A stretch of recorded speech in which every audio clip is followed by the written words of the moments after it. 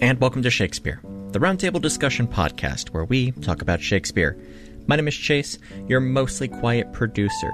Today, we talk about the themes and details of Twelfth Night. If you like what we're doing here, make sure to check us out at our network site, ghostlightmedia.net. A quick programming note, the issues with Beth's mic are still present from last week's episode. The audio was there, it's just not as crisp as we normally would like, and still the show must go on, and on with the show. What were we talking about at the very beginning when Ryan was like, that would be really good content for a cold open? And then we started recording and didn't go back to that conversation. I don't know. That's pretty bad. There was some good content there, and now none of us remember what it was we were talking about, and it was all before we started recording. Yeah. Yep. And now you'll never know. We tantalized. To be fair, neither will we. So you're not missing out on anything. No, I will sit up in the middle of the night. Literally the lost recording. In the middle of the night at like 3:30 a.m., I will sit straight up in bed and just yell where it was. Where are you recording from now, Ryan? I have moved to the office/guest room. Good. This is the couch that I sit on. It's my love seat in there that I sit on when I play video games. Gotcha. So I moved away from the kitchen because I wasn't in here initially because Hannah was in playing video games on her Xbox. And so I was out in the kitchen, and then she decided to go upstairs, so I moved in here because the kitchen, like, the stairs are open to the upstairs, so, you know, I didn't want to be too loud while she was upstairs trying to either go to bed or whatever.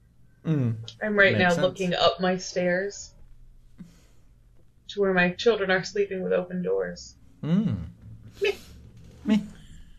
Well, like, Izzy's a pretty sound sleeper, so I'm not too worried about her, but, you know, if I'm too loud, Hannah will not be able to fall asleep, so. I wish I could sleep like a kid. And I don't just mean, like, in an awkward position, still wake up okay the next day. Right. Like, not that hurt. Would be nice. Yeah. Not be in pain. Like, every once in a while I go upstairs, well, no, every night I go upstairs to go to bed. And I stick my head into the kids' rooms just to be like, all right, still breathing. Good job. But every once in a while when I walk in, Michael is in some pretzel-like shape. I'm like, how the hell are you? How did you even do that? Why are your feet above your head? Is that comfortable? My parents tell the story of my older brother was about 2 and they put him down for a nap. And then my mom went in to check on him like 40 minutes later and he was not in his bed. And they lived at that point in this house surrounded by cornfields, and this was like high summer. And so they're running all over the house trying to find him and going outside trying to find him because if a 2-year-old like wandered into the cornfields, like, you're not finding him again. Nah. That's the corn's child now. It was a he's major now child of the corn. It was a major panic moment. And finally, my mom found him in his closet where he had wandered into his closet and he was just like draped over piles of like junk and debris on the closet floor, sound asleep. When Chris was working nights, when he first started working nights, there was at least like 5 days in a row where I went upstairs to go to bed, and I found Michael asleep in the hallway. Like he didn't. Well, my brother used to sleepwalk a little He didn't bit. like stand at the top of the stairs and call my name like he normally does. For a few years. Just asleep I in the hall. vaguely remember this. I don't remember it well. I don't remember any incidents that I can tell stories about. More of a sleep wander. A little bit. Yes, more of a sleep wander to his closet when he was 2. Thank you. Asleep relocate. Oh, that one was rough. That was closer than I was thinking. So good on ya. We should relocate this conversation over to 12. Clearly. That was awful. We have, and it's awful every time. But we're awful I'm really good at making bad segues. I forgot what I was going to say. Haven't we been here We're before? often awful on We're often on the Shakespeare podcast, which is what you're listening to right now. We are often on that Shakespeare podcast. You're correct. This is Shakespeare. This is episode 69. Nice. Of the Shakespeare I can't punch podcast. Ryan. He's too far away, but I can punch you. And we're gonna talk about Twelfth Night some more. And I'm Ryan Halfhill. I'm Beth Roars. I'm Cassie Greenlee. And I'm Chase Greenlee. I'm Cassie Greenlee. No, you're I'm not. Cassie Greenlee. I'm Spartacus. You should be so lucky. I would find it. I would think I'm very lucky. I want to be a librarian. Thank you, Beth. So the first thing that I want to talk about, I think it's a good starting place. What's up with the title? What's up with the title, guys? Okay, I can talk about this. I think we all probably can, because we've all probably taken Shakespeare classes or had conversations where this has been a question that's been discussed, but our listeners may not have. And this is actually also, we have not been using its full title. we have not. No, It has two. it has Well, two. this is one of the only Shakespeare works that's subtitled upon release. Several of them have like a secondary title or a subtitle or whatever. They're often given later or referred to by a different title. This one actually was written with that subtitle. And that subtitle being What you will. shoot. What I you lost will. it. What you will, yes. Yep. 12th Night or What You Will. Yeah, And so it's definitely talking about the title. I mean, the or what you will part, not as important, but Twelfth Night, referring Because that doesn't have anything to do with anything. No, but it does. It refers to when the play was originally performed. It was written with the purpose of being a Christmas holiday time play. That was what it was. That was what it was written for. So it was the 12th night refers to the 12 nights of Christmas. And the initial performance of the play was performed on Candlemas. So it's basically the equivalent of if today you had an engagement coming through and you made up a big poster and the first thing that it said across the top was one night only, and then the title, and 400 years in the future people are just calling the show One Night Only. Yes. Even though that has nothing to do with the plot of the show. Yeah, kind of. If you were like, hey, would you like to go with me to see What You Will? What you won't. What you won't. That's a solid much you do, much you don't. That was I tried to help you out there with the much you don't. So Much you don't. But I think it's interesting that that's the title that has stuck, even though that probably was not intended to be the actual title of the play. No, but it's a reference to. So it was written. This was written in like 1600, 1601.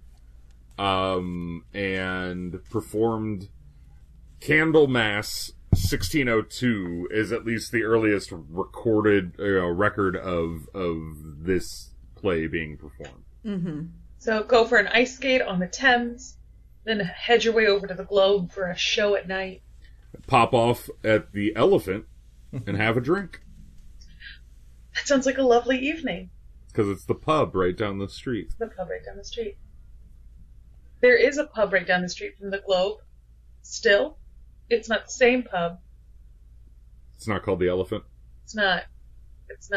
But the Globe is a parking lot, so. That's true. And I think They paved Shakespeare's Theater and put up a parking lot. Well, they lost Shakespeare's Theater, and then they put up a everything important in England ends up a car park. It's true. It's entropy at work. The Rose is, you can only see the foundation for the Rose, and it's under glass in the lobby of a a law office or something, right? Office, Isn't that what you told us before? Yeah. Yeah. I think we went in to see that. Yeah, I remember seeing that.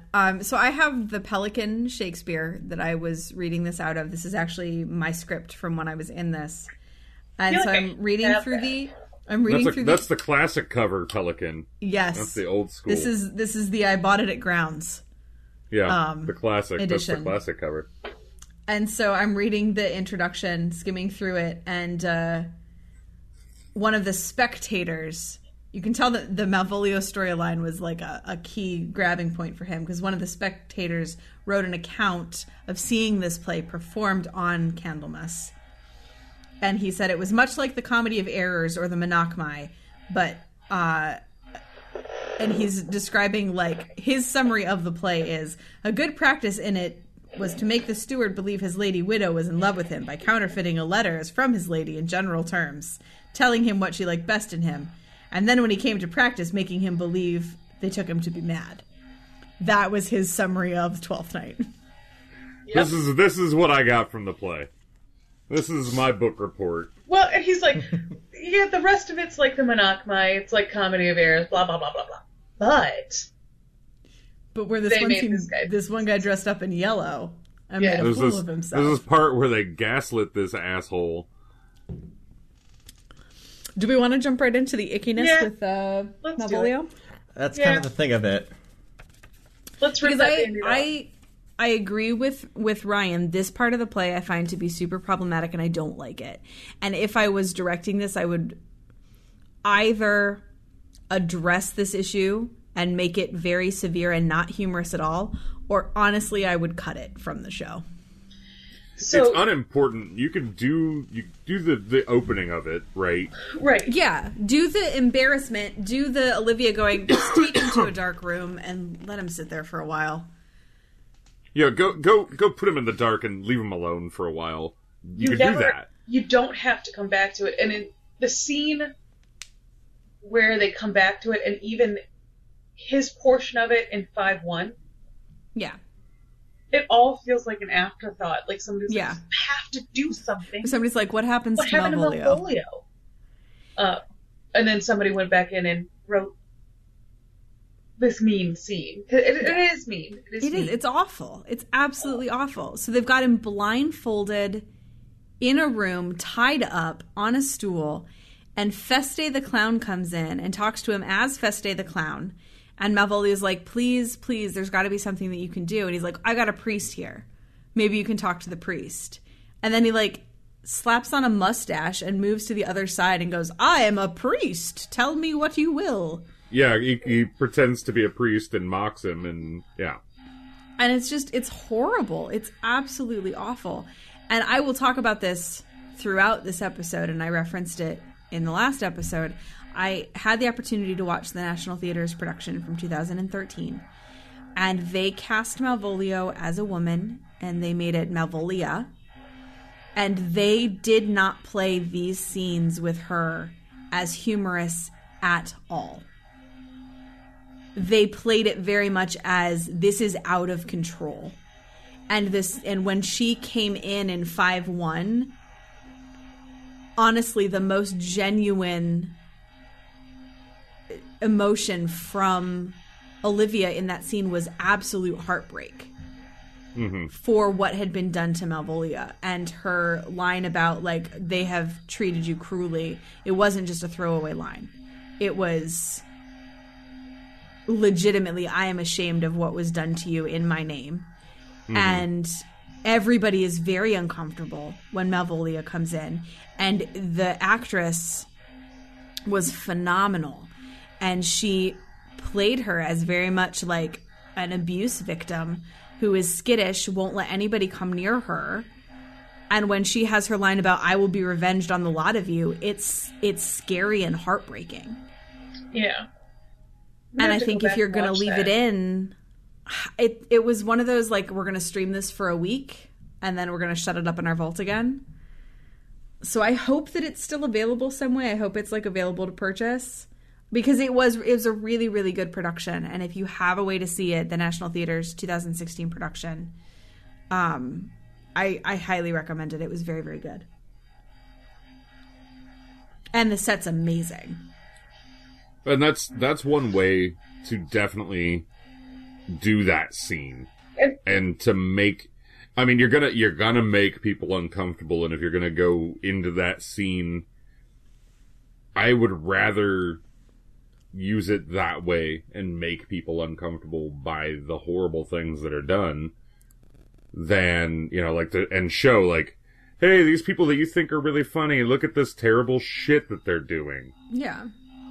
As opposed to playing it all for laughs and, you know, like, poor, you know, Malvolio getting, you know, yeah, Malvolio's a dickhead, but does not deserve the treatment. You don't deserve that, yeah. Just because you're, like, kind of a grumpy stick in the mud who doesn't respect other people and, you know, calls them out, etc., doesn't mean that you deserve to be tortured in a dark room.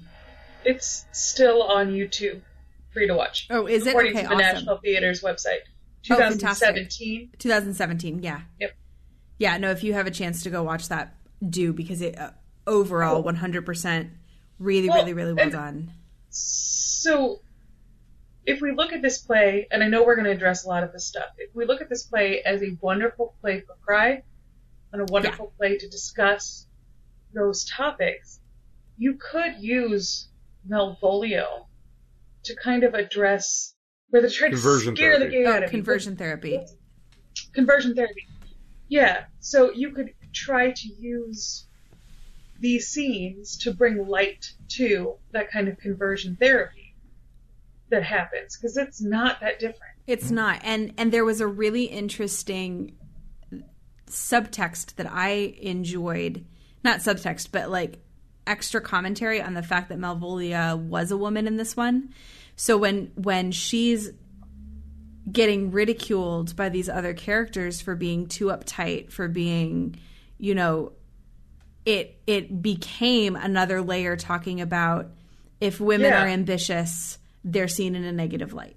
And if women take pride in the job that they do, they're seen in a negative light, and there are men working to tear them down because of it. And so that was a really interesting layer that got added to the story by making that character female. This is a different way that I've thought about it. And I always love doing these podcasts when it changes the way I think about certain scenes and things like that. I rewatched the 97 Helena Bonham Carter before I came in to watch this. And they make light of everything that happens with Malvolio. They play it tongue-in-cheek. But that play is tongue-in-cheek. Like, that adaptation is much more tongue-in-cheek. So I'm definitely going to have to go back and watch that National Theater production of it. If nothing else, I like the National Theater. And they used the theater space really, really well. Like, they built a hot tub into the floor in one scene because they can do that at the National Theater. And so it's like it's in the middle of Olivia's estate, and it's one of the times she's trying to seduce Cesario, and she's like hanging out in the hot tub in a bikini, and eventually trips Cesario, who's wearing like a long white tunic, into falling into the hot tub. So then there was some great physical comedy of her going, my shirt is now wet, clingy, and see-through, and I desperately need to find a way to cover up because I can't let her see that or my ruse will be destroyed. Yeah. So there was a lot of physical hijinks that they added. It's a really great production. I can't recommend it highly enough. If it's still on YouTube, by all means, please go watch it. What else we got? What's next? We can keep on this track talking about the opportunities for sexual representation and gender representation that this play presents and affords for that community. I think that this play presents... So, As You Like is the other one that has big gender bends in it. And it doesn't provide the same opportunities as 12th Night does. I think... Because there's constant asides about sex and gender and I am no man, and I am no man, over and over and over again, where Viola's never trying to lie about what's going on. She's not describing her gender. So I think you can play a lot with the gender fluidity. Well, and at the end, in that end scene, when Viola and Orsino get engaged to be married, Viola never drops being Cesario. Not fully, no. She holds on to that, and so the either with gender fluidity or non-binary or whatever. It's just interesting to think about the fact that for Viola, Cesario is not a lie. A performance of self, but not a lie. Not a lie to share just a part of themselves that they don't necessarily share otherwise. Well, and there's a line that she has when she first encounters Sebastian again. And there's a couple different ways that you can interpret it, because she basically says, like, one of the interpretations is, don't embrace me while I'm dressed like a boy. Wait until I'm dressed like a girl again, and then we can embrace. But you can also play that moment as, if the reason you're not embracing me is because I'm dressed like a boy, rest assured, I am your sister.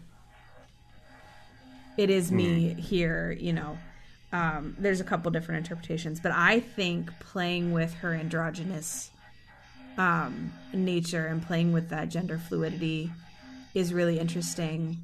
A really interesting take. I'd be intrigued to see it explored and played out. And then I think you have to make Orsino bisexual or pansexual, because if you don't, or at least Demi, because if you don't play up the mutual attraction between those two characters earlier in the play, then the end feels a shock weird. And a surprise later when they, And so for sure.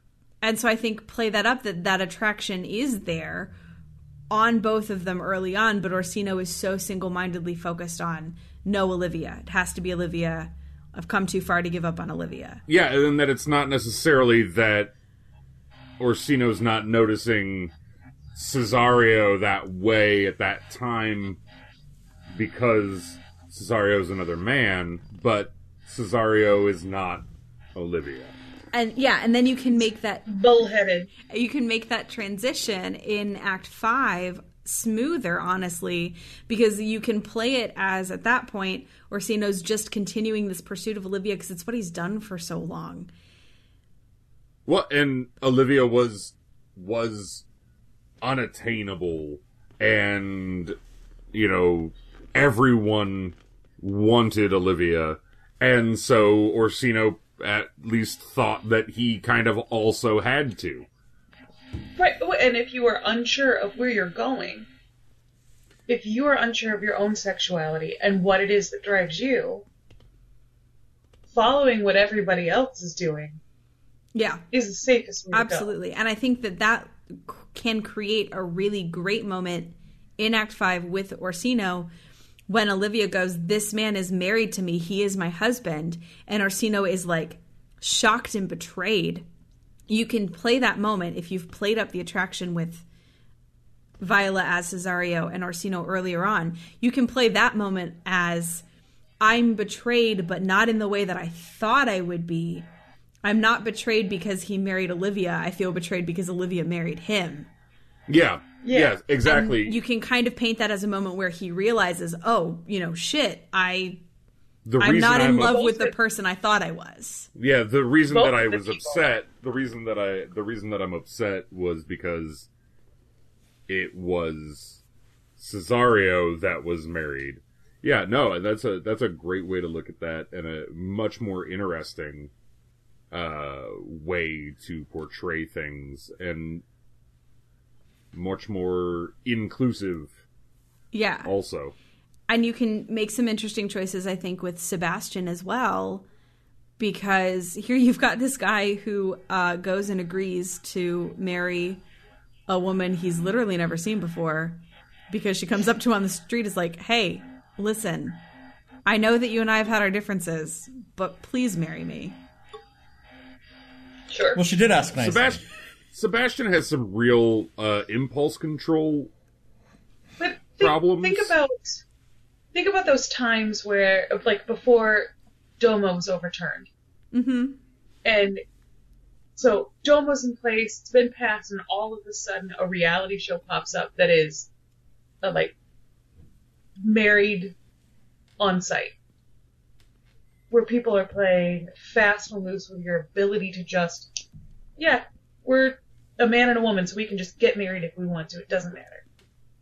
Having these throwaway marriages for nothing, their relationship is easy. And every other relationship that we're being presented with is difficult. There's things to overcome. Oh, this could be so good. We got to stage this. And what could be really interesting, again, with that specific relationship, is that, yeah, in the mix and the muddle of all of that, in like Act 4, their relationship is easy. But once things get cleared up and the truth comes out in Act 5, their relationship becomes the most complicated. Because then you've got Olivia standing there going, you knew that we didn't know each other. And you knew that I thought you were somebody else. And you still agreed to this. And you went along. And now we're married. And that's legal and binding. And that's not what I consented to. And you can really play with her, like, why would you do that? What did they say to the priest? Because the priest, like, I am an ordained minister, and I have to say certain phrases about intent. Like, quick. Do you, Cassie Greenlee, come to take Chase Greenlee as your lawfully wedded husband? At that point, was it, do you, Olivia, come to take Cesario? And he was just like, that's an interesting way to say Sebastian. Here's what we do, Beth. Here's how we fix it. But this is like, we're talking quickie weddings in the 1500s. Do you? They ransacked the priest and took him behind the woodshed so he'd marry him. Here we go. This is our friar. He's just come from, like, a failure of an attempt, and he's so desperate to do something right that when this couple comes before him, and they're like, we want to get married, he's like, yeah, okay, I can do that. Nobody's pretending to be dead? Nobody's pretending to be dead? Okay. Are your families fighting? No? Okay. No, you're just straight up getting married? That's all you want? Fuck, that's easy. That's easy. That's a gimme. Are you hiding from anybody? No? And so then, when the truth comes out, because he's there for the whole thing, when the truth comes out, yeah, because the friar's sitting there going, oh, fuck it. Oh, fuck How did I mess this one up? And then he just kind of, like, fades back into the bush. Yeah, just disappears back in. Gonna go find Timon in the woods for a little while. I need to go dig up some potatoes. Get some woods time in. But no, I think in this day and age, to put on this play as anything other than fully diverse in terms of there's a representation lot, is a there's disservice. A lot of opportunity for queer representation because it's so there. It's there on the page for you. You don't have to do anything except acknowledge it. If you don't. Yeah, you just have to acknowledge it. It's there on the page. If you're not acknowledging it, then that's a problem. You're being very obtuse about your world. And why are you producing But yeah, this play? I think this play has such great opportunities for that kind of queer representation. Oh, and 100% agree with that. It should be played that way. And people, especially with Antonio, people who are just like, oh no, they're just pals. He loves him as a friend. That's what that means. Like, no. Look, I really like Ryan. He and I have been together for a long time. And I'd probably give him my money if he needed it. And I might take care of him for 3 months, but if I walk into, let's say, if I go back to Walmart, they're going to kill me and throw me in jail. Whatever order that actually happens in. I'm not following him to Walmart. What did you do at a Walmart to get a murder death ban? Well, Mike Porteous and I used to hang out there. Oh, there it is, right there. That's it. I remember screaming at something about mayonnaise. Probably terrible. But we can segue that conversation, especially talking about Olivia at the end. And to me, that's the most important conversation. No, it absolutely is. That's how you make this play relevant and meaningful for today's audiences. Yeah. And I think had I ever seen a production that did that, I probably wouldn't be so disappointed with this play. I mean, the Malvolio thing, still. But I think if there was more... Oh, it's just so bland otherwise.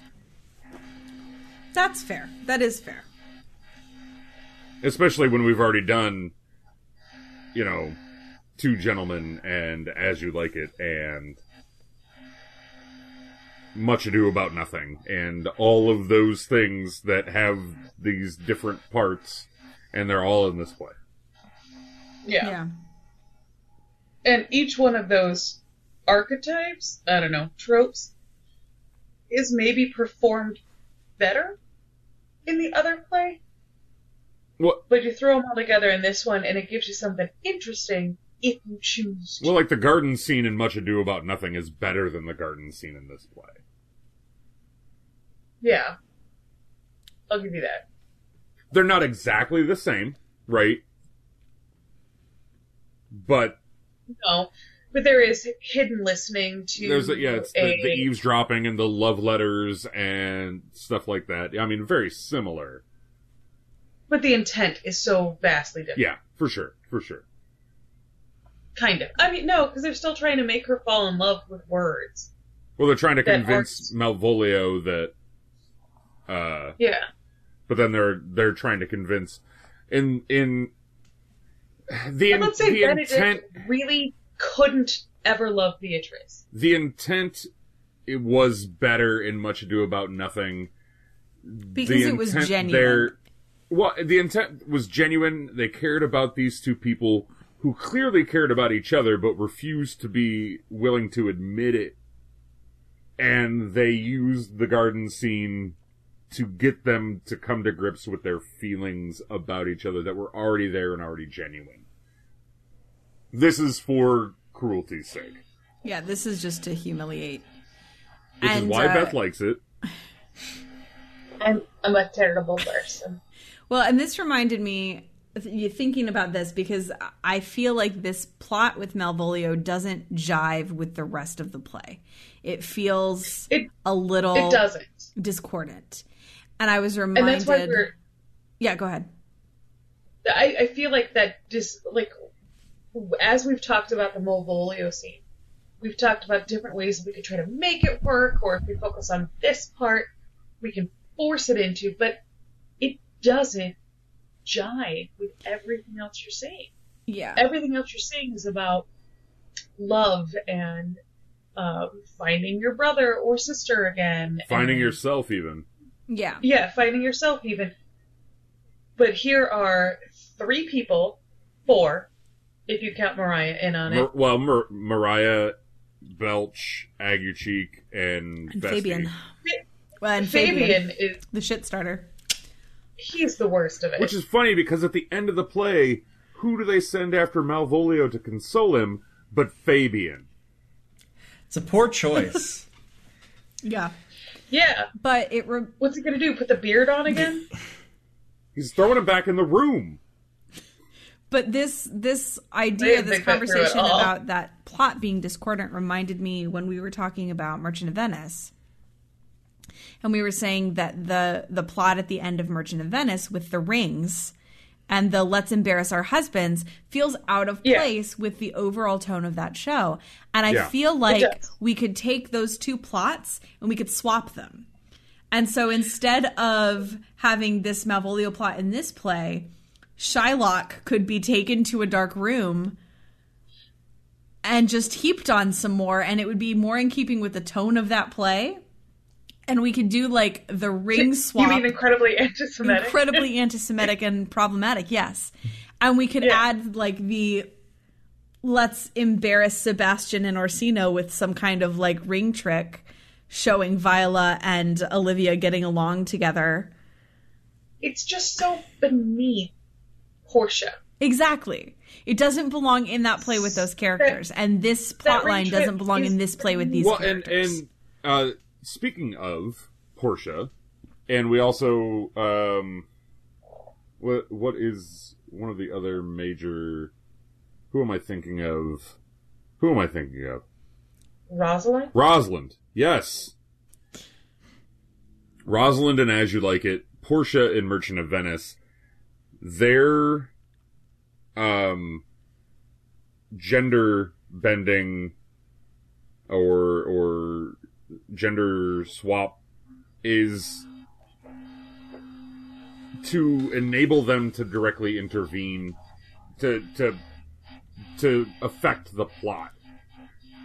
Yeah, for Rosalind it's to protect her cousin and her cousin's reputation, and for Portia it's to be able to step in this trial and save Antonio. But I think what you're getting at, Ryan, is that Viola doesn't really have a good reason to pretend to be a boy. Well, there's no good reason, but she doesn't. It's an island of pirates. I feel like she doesn't do it to affect the plot. She lets the plot unfold without directly intervening. Like, time takes care of the plot. Well, time, thou must unravel this, not I. It is too hard a knot for me to untie. But I feel like she and Sebastian both have poor impulse control issues, because I feel like she latched onto this idea of, I'm going to pretend to be a boy. That'll make everything fine. And then she gets into it, and it's like a week into it, and she goes, this actually was unnecessary, but I'm in too deep now in to for a back penny, out. in for a pound. And now she has to live with the consequences of her bad decision. And then she's doing it for 3 months and making... If living as a man means that she gets to stay next to him, that's fine. That's what it is for her. Cool. That's her Willow hut. And people do what they do for love. As long as you're not creepy, as long as you're not hurting somebody else or yourself, it's okay. Trying to get your niece to sleep with someone. Yeah, as long as you're not, like, at least Toby Belch wasn't doing that. He wasn't like, now kiss, so I can watch. No, he wasn't like creepy uncle. But I do agree to a certain extent. That's my nightmare fuel now, Ryan. That face you just made. I do agree to a certain extent that there's a point Ryan made early last episode about how if you take the common Shakespeare tropes like mistaken identities, twins, shipwrecks, breeches role, and you put all those in a hat and like pull them out, what play can I make from these? That kind of feels like that's how we got 12th Night. That's this play. The pirates are literally, there. instead of pulling them individually... That's comedy. I mean, that's what happened with comedy there. Instead of individually pulling them out of a hat, you put them all in the hat and then went, oh, I'm writing this play, and you just dumped the hat right the fuck back out onto the table. Like, you didn't choose. You didn't like, oh, I'm going to pull 3 out of the hat, and we're going to go with those. No, it's literally, I got 17 tropes. I'm going to put them all in here. He picked 3 out and then put those 3 back in, and then everything else. Like, he dumped the hat out, put those 3 back in, because nobody pretends to be dead. Nobody pretends to be dead in this one. Do you think that Burbage walked in, like, it's the first night of Christmas, and he's like, hey, guess what? I got us the prime spot for the 12th night. I got us booked. So, what do you got that's new? And Shakespeare's like, I have 6 unfinished plays. And he's like, yeah, just, get some tape. Just cross the names out. Hey, good. Whose dialogues match the most together? Well, I was writing this tragedy, and these were my villains. Oh, we need a good villain. Just slap them in there. Hey, make them the common people. Common people love it when they do bad stuff. This character's actually supposed to be a gentleman. Who cares? Get it going. Maybe that's what happened. Maybe.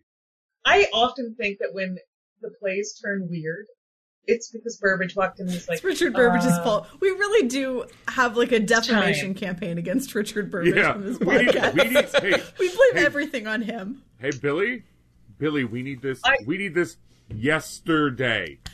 Of the Shakespeare, like the history books that I read about the King's Players, the Burbage's company, he was a dick. Yeah. He did that stuff. He was like, all right, we need a comedy. That gentleman needs to be able to show his ass at least twice so I can sell some tickets. That guy has a nice... Papa needs a new yacht. He's got a nice ass, and I need a new ass myself. That theater needs to be filled with terrible, smelly people. It needs to reek to high heaven. Bill, I know you can do it. You got 3 days. See ya. I need some unwashed masses in this bitch. It's either Elder Bill or young Thomas Dekker. Yeah. And young Thomas Dekker is like, I've got the Duchess of Malfi. Let's put some blood on that stage on the 12th of December. And Richard Burbage is like, oh, we cannot murder a bunch of people on Candlemas. Can't do it. Can't do it. Shut the fuck up, Dekker. And I was thinking more like Hallmark Channel. Billy Shakes is listening at the keyhole, like ready to burst in with Mackers, and he hears that and he just like crumples it and throws it over his shoulder. He's like, well, not that one. Titus 2, maybe next week. Can we do? And he's walking up the stairs with what he's got, and they all fly up in the air, and then they fall down. Can we do Much Ado About Gentlemen of Verona if you like it?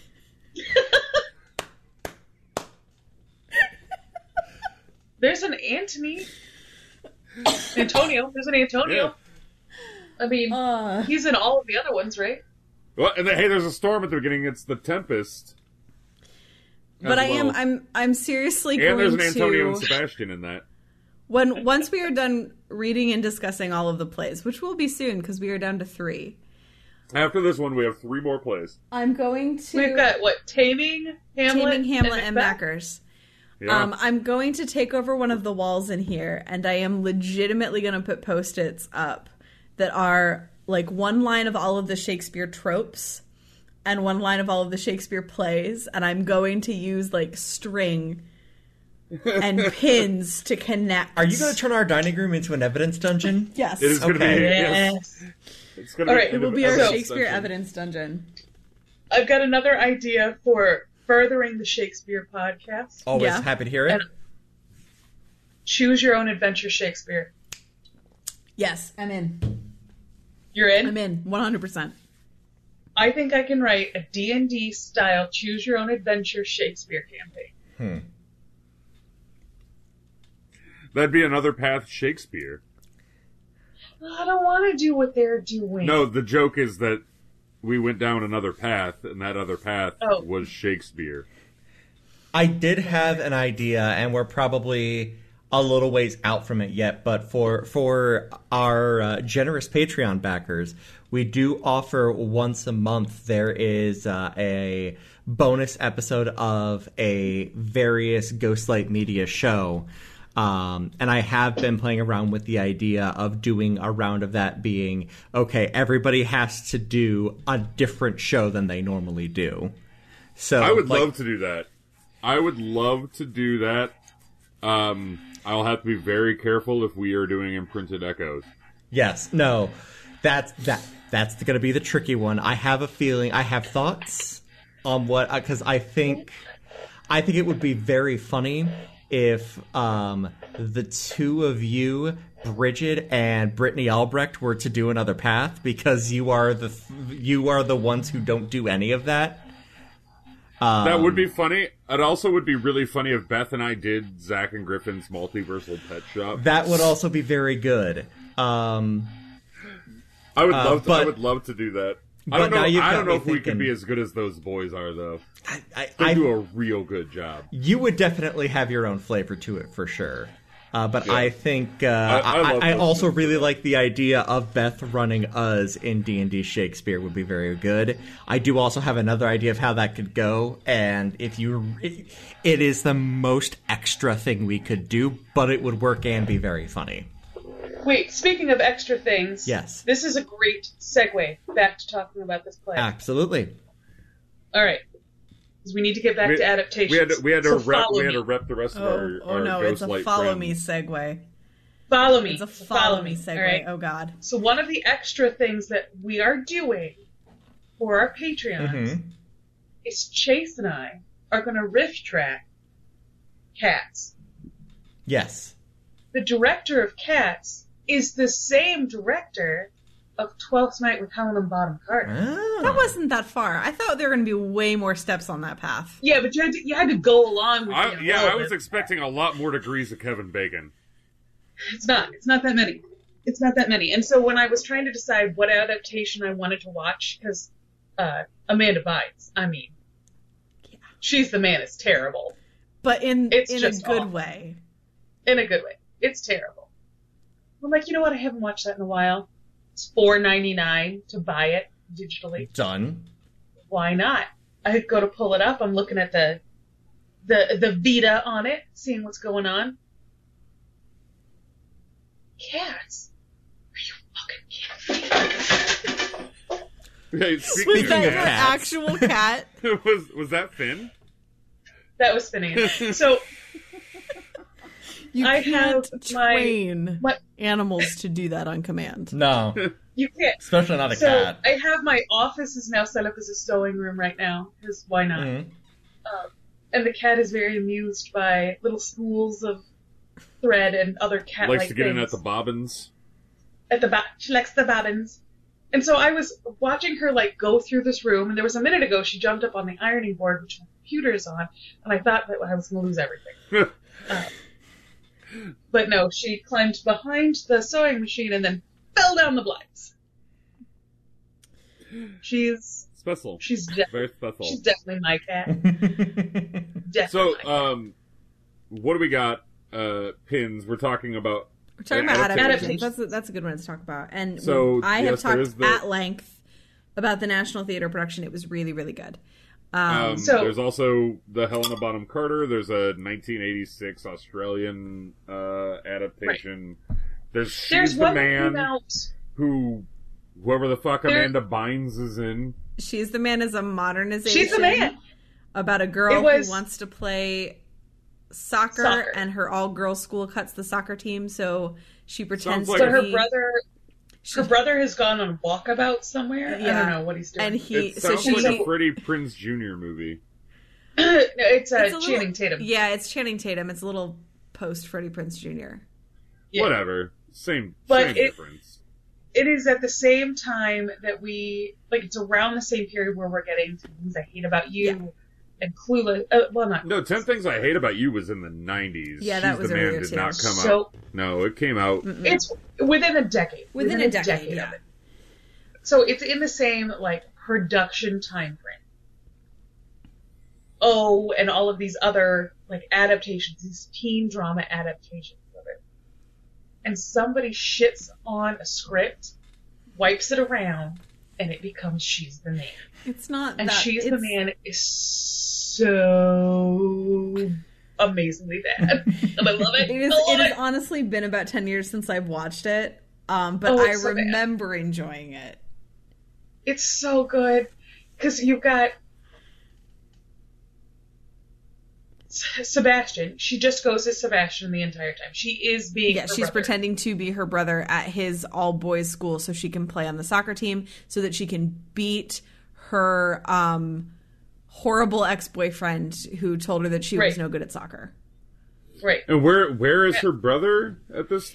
He's run He's away somewhere. to explore the world and Yeah. find himself. He calls her and he's like, hey, I'm not going to be back in time for school. Can you go be me? At no point in time does her school call to find out what the fuck she is. No. What's she supposed The to plot- fucking be doing? Trust me, the plot holes in it, You could drive a truck So through big. them. so big. So don't try to work it out. It's not going to happen. You just have to go with the flow of enjoying watching Amanda Bynes run into a bathroom at a fair, put on a really bad wig, and it's a bad one, and run out in a polo shirt, forget to take off her binding at one point, or she forgot to put her binding on, and so she has boobies while she's trying to, like, talk up her brother's girlfriend to make sure he's... it's convoluted and it's amazing. It's amazing. I can't believe they made it work. They didn't, but I think that they even attempted it. I can't believe they made it work, but they didn't. But they tried. They got it. A for effort. F had theatrical for... release. And she eventually, the only way to prove that she's a girl is in the middle of a She soccer flashes game, Channing and she like flashes everybody. Because at one point her brother comes back and gets shoved onto the soccer field as her, but he can't play soccer at all, so it's a disaster. He's like a musician. He's It's delightful. It really is. The other one, so I consider, and at least one other website that I looked at. Do you guys remember the 80s version? Oh, Jesus. Her name is Terry. Gonna need a little bit more information. Hatcher? No. It's like She's the Man. All the boys. Where she cuts her hair into a pixie cut and nothing else about her looks like a gentleman. Never mind. It's an 80s film. So there's another one that's an 80s film. It's pretty much like She's the Man. Where they're doing, like, she's on the football team. The cover of it, she's got her pixie cut and she's got 2 football helmets like covering up her breasts because that's the 1980s. Well, yeah, because everything was tits and ass in the 80s, especially if it was a teenage or college age comedy. My computer's about to die. Yeah, that was the mid 90s, right? So, other adaptations, the Helena Bonham Carter, which I brought up because of cats. So, one of my favorite things about that is the opening scene, and it starts on the ship. And they start on the ship with, like, there's a masquerade going on, and everybody loves these twins. They're delighting the entire passenger ship of people with this song and dance routine where they're sitting at a piano, and they're both wearing veils, and they're both dressed as women. And they're singing a song, and one sings high, and then one sings low, like a man. And they take off one veil to reveal a masculine face. And then he reaches across to the other veil to reveal a very similar masculine face. He reaches across and he pulls off her fake mustache, and she reaches across to do the same thing. So they have this, like, gender reveal going back and forth between the two, which makes you think that the twins have done this several times, that they've switched places, that they've played with the gender between the two of them. And it enables you to fall into the fact that the gender is going to, like, that Viola could slide into that gender very easily. She's done it before. Why wouldn't she do it now? And it's just an extra scene that someone's into the beginning of this play. Plot twist, it's a con they've been running. The Shipwreck Con. That's what happened to Pericles. That's what happened to Pericles. As quickly as Viola turns to... It was at the twins. Dressing up like a man. It has to be something that Viola has done before. Either to... Well, because she passes, right? For 3 months. Without any, like, nobody ever questions. No, not apart from the comments of, you look an awful lot like a woman. There are a couple of those from Orsino. But for the most part, so it's obviously a mode of life that Viola is comfortable in. Yeah, that's a valid and so interpretation for sure.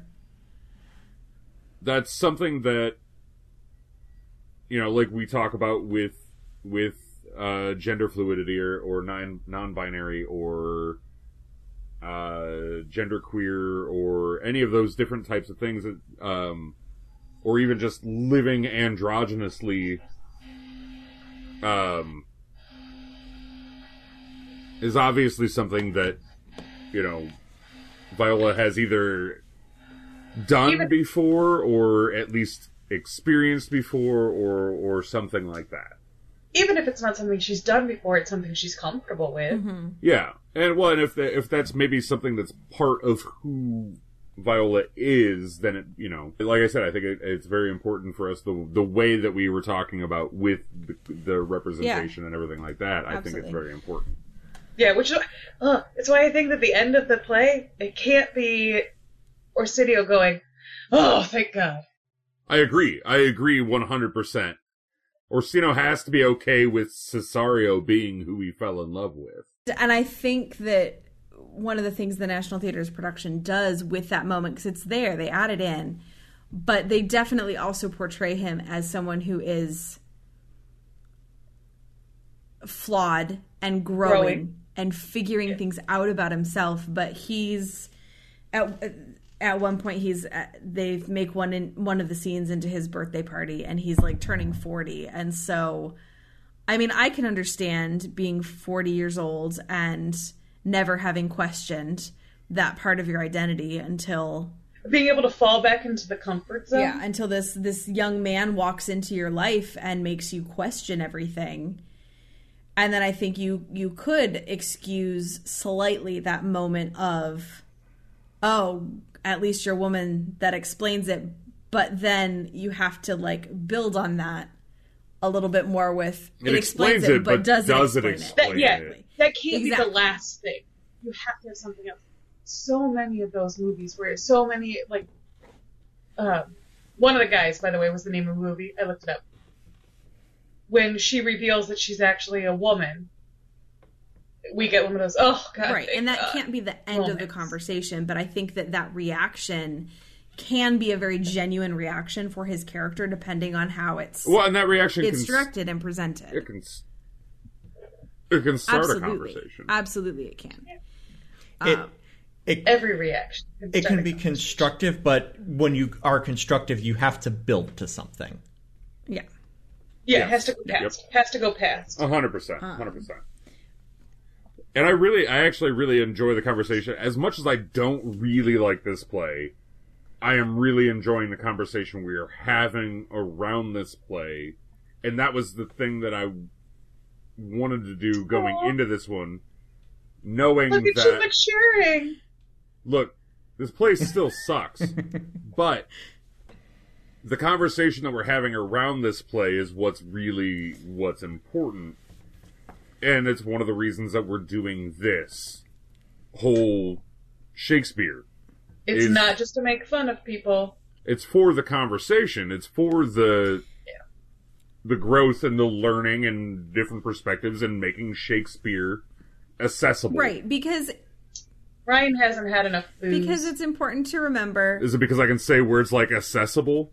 Yeah, and you're getting sentimental. No, I wouldn't be getting sentimental maybe you've had enough. I would be more sentimental if I had more beer. But no, I think you're right. I think part of the reason to even undertake this project is to be sitting here saying, look, we have a tendency in our culture today to revere William Shakespeare. He's become this name that is held above all, but it's important to read these plays remembering that they were written and published and performed 400 years ago, and some of them may not hold up, so it's important to read them and examine them with a critical lens and to find ways that the more problematic or mediocre among them can be made relevant to today's society. And that is a topic we are 100% going to be getting much deeper into when we talk about taming. And absolutely. Taming is super problematic.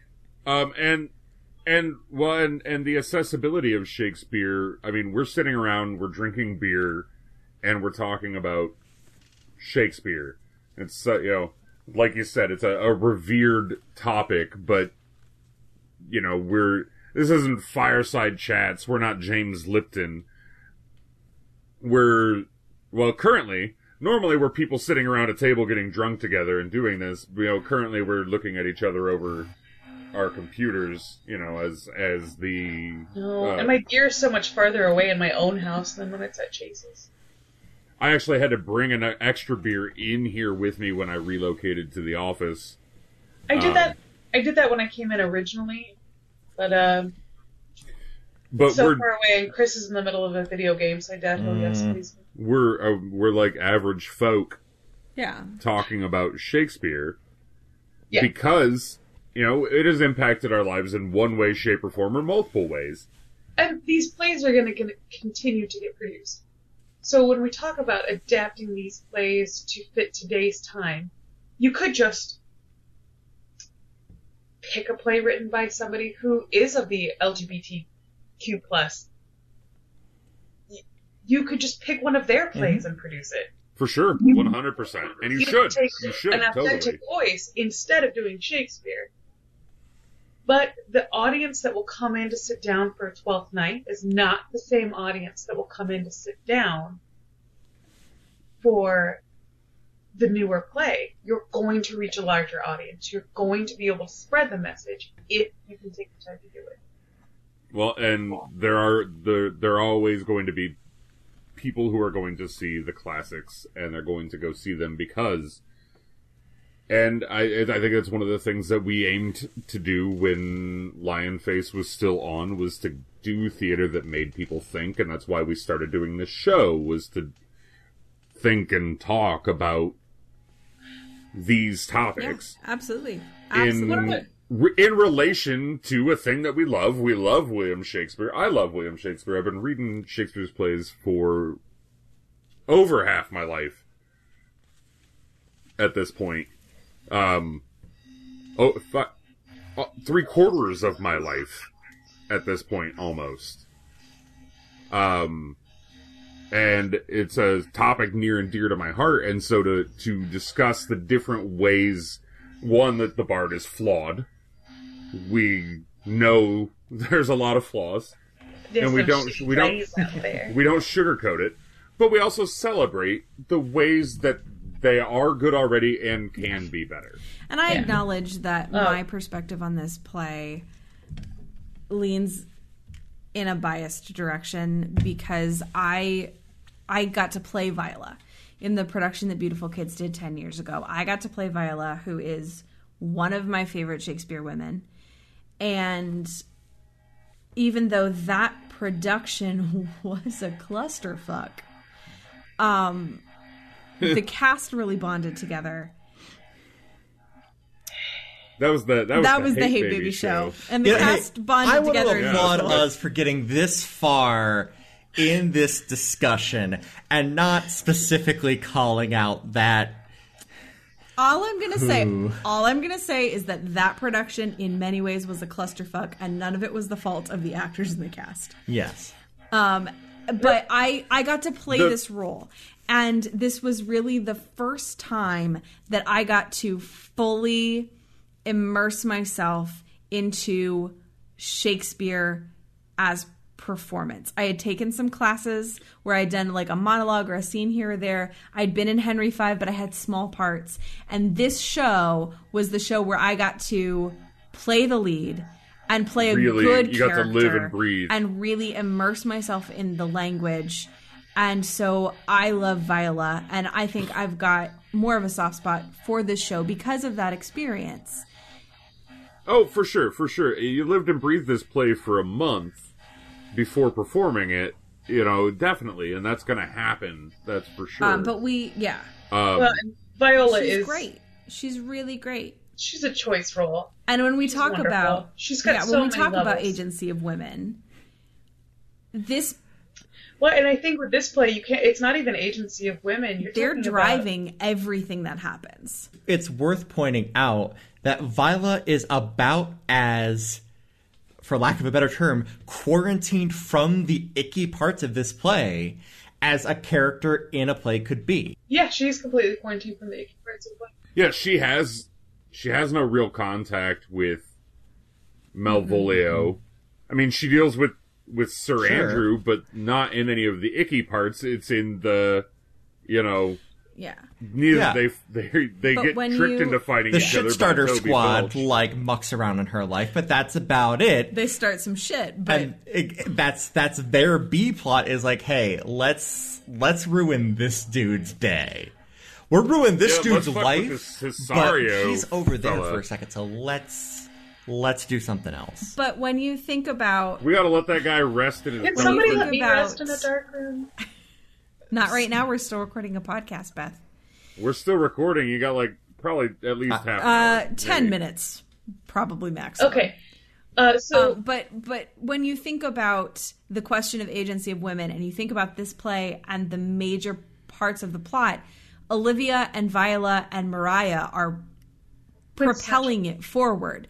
Duke Orsino doesn't do anything but sit in his house and whine and send other people to do his shit for him. Point, though. Well, he's barely in the play. Olivia also does not take care of any of her own dirty work.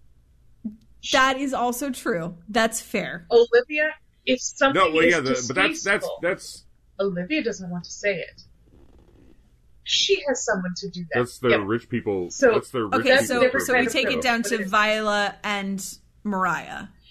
Olivia has the agency to do that. She just chooses not to. She chooses not to.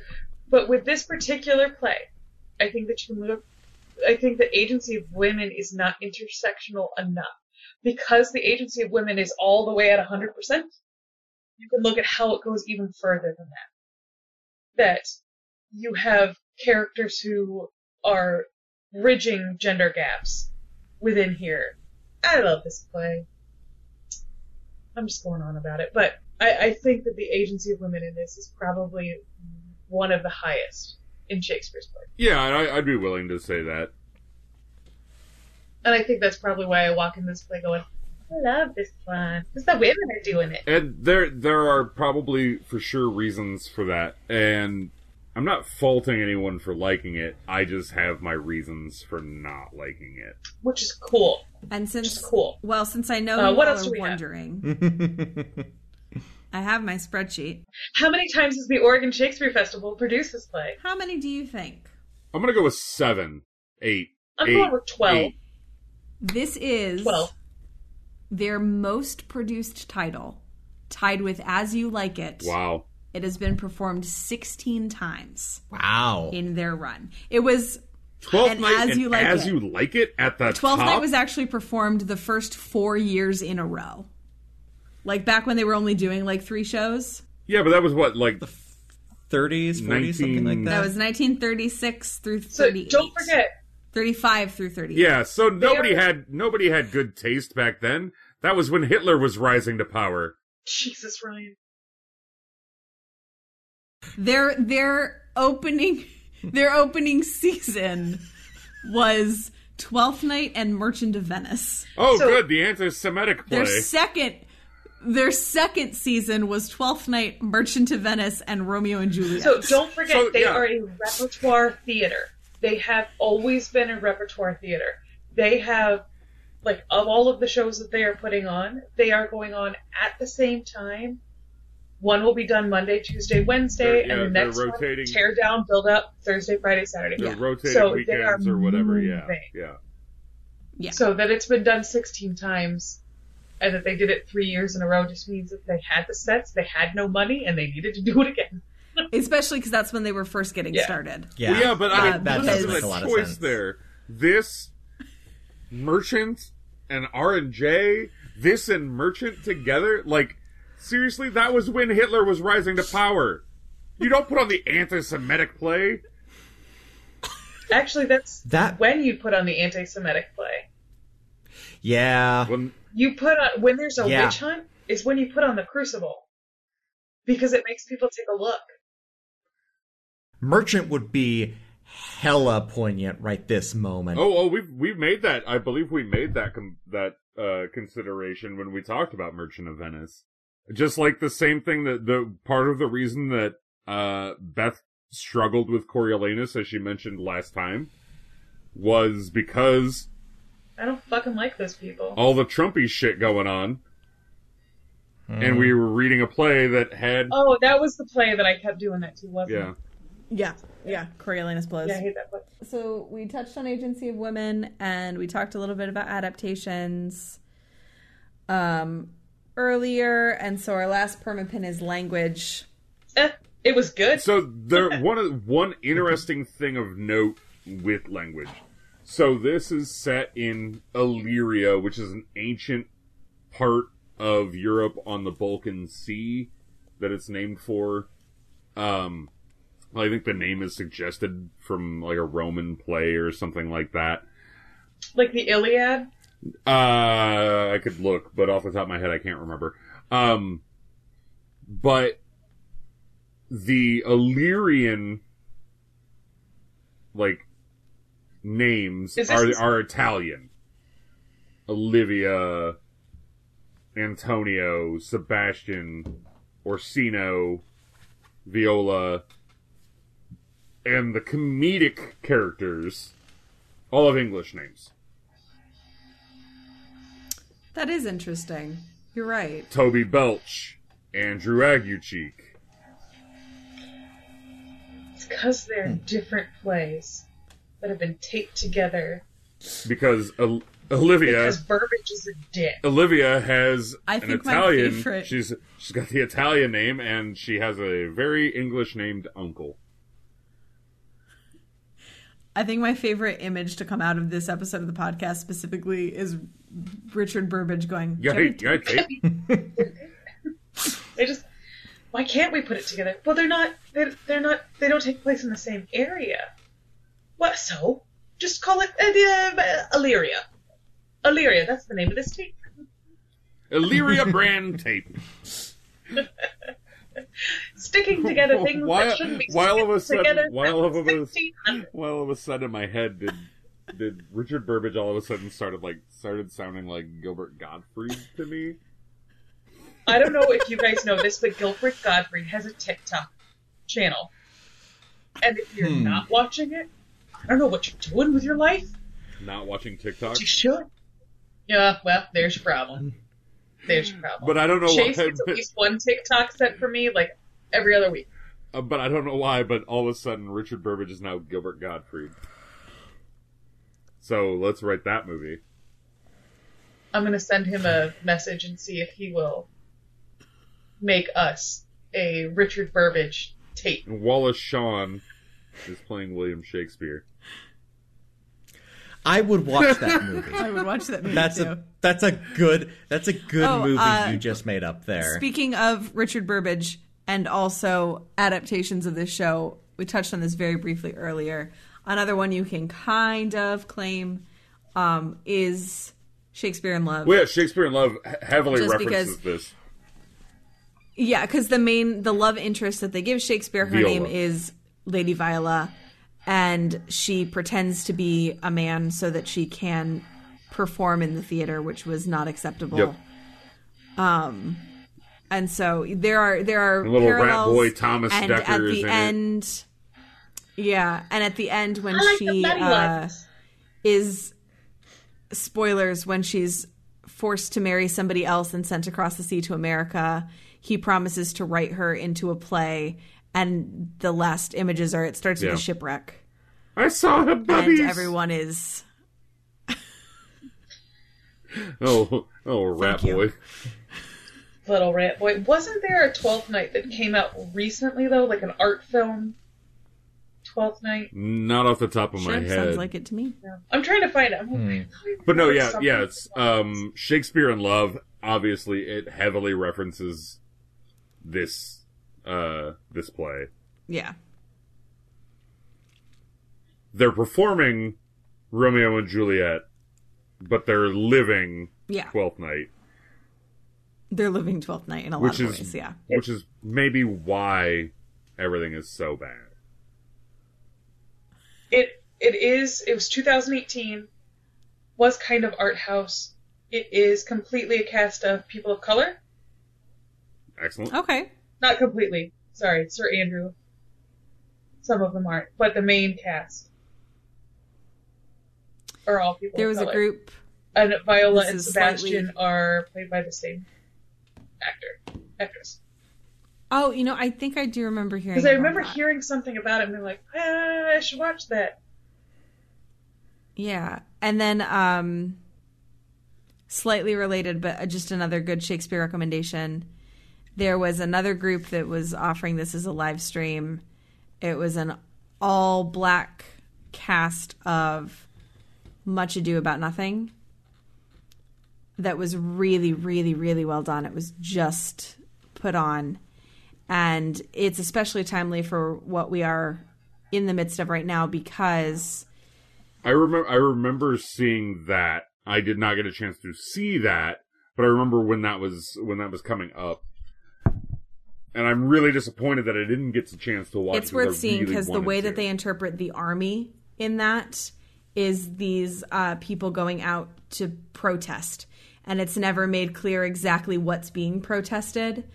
But yeah, it's very timely. And literally the show ends with the wedding party getting interrupted by sirens and everybody picking up their signs and marching out to rejoin.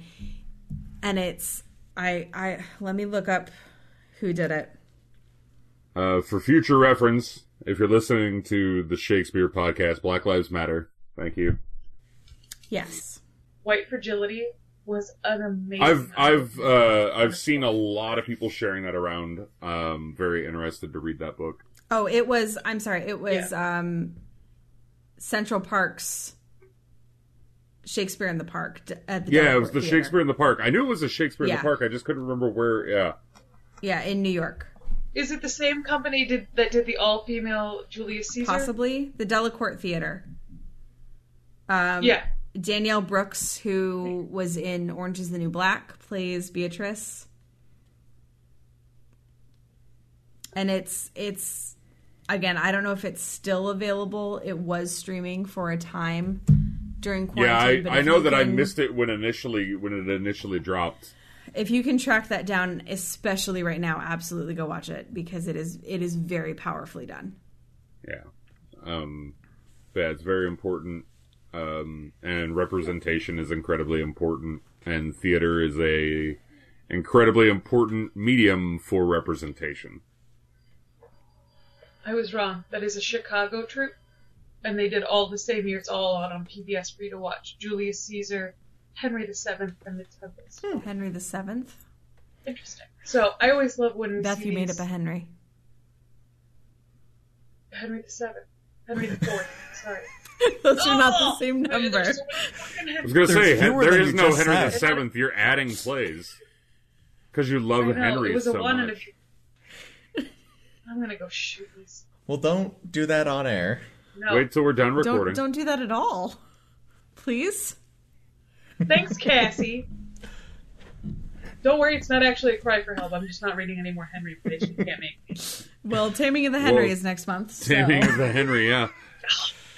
Is that what we're doing next? That's next. Yeah, then after that. We're not going to split up No, Hamlet. then after that is Henry, Prince of Denmark. Look, we're getting the heaviest of the three left out of the way first by doing Taming.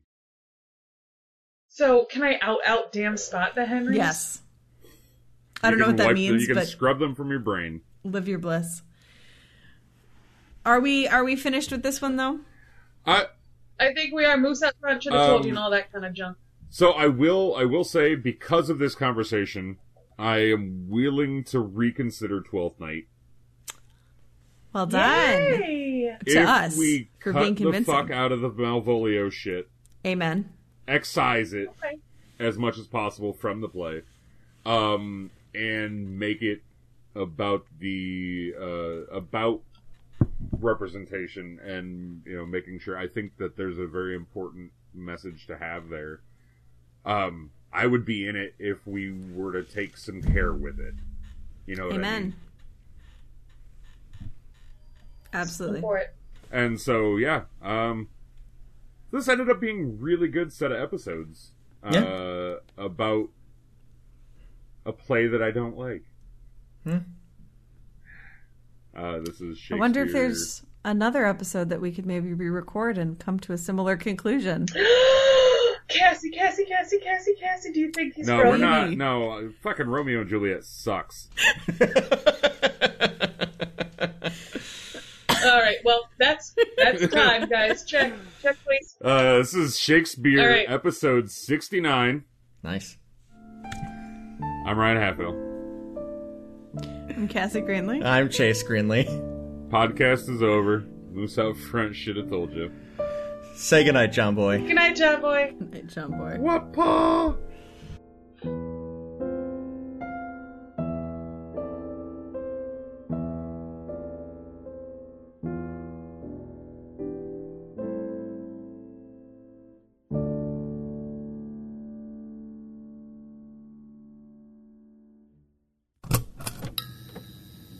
This has been a Ghostlight Media production.